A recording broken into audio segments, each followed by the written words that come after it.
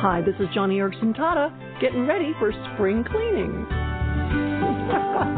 Welcome to Johnny and Friends, and bless you for taking time out of your busy schedule to join me. I love it when we can connect together like this to share a couple of thoughts that'll encourage your heart. Because we're coming up on the time when you can, don't you love this, throw open the windows, air out your house. You're probably itching to get under the beds and couches, clean out your closets. My sister Kathy was out very recently to visit me, and boy, did we do some heavy-duty cleaning around my house. I got back into the darkest recesses of the closet shelves above my clothes.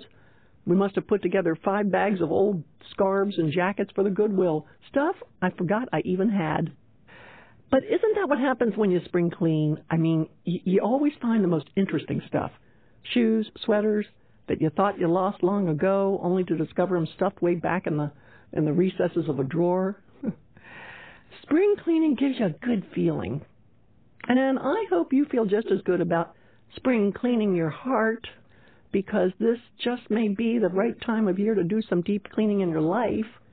And who knows, as you dig deep, you just may discover some things stuffed way in the back of your soul that haven't seen the light of day in ages.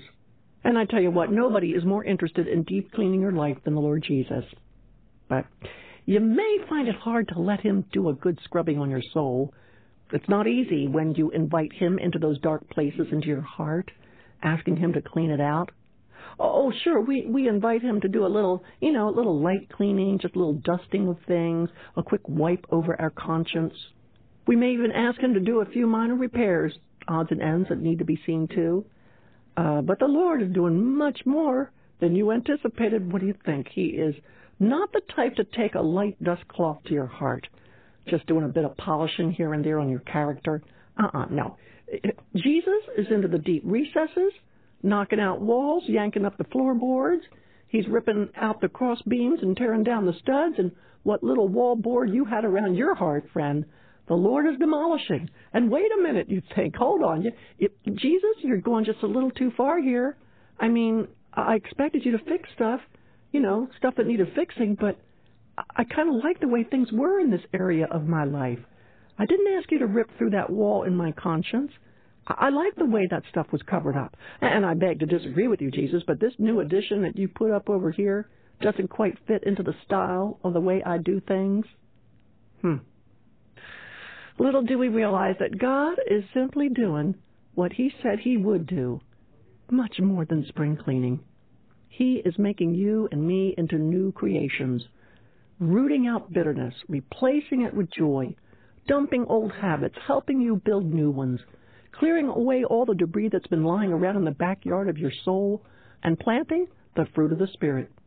God is building a place in you for his Spirit to live, and he will not settle for anything less than what he believes is best. So, friend, today, stop and take inventory of what needs to, not just be deep clean, but what needs to be remodeled in your life.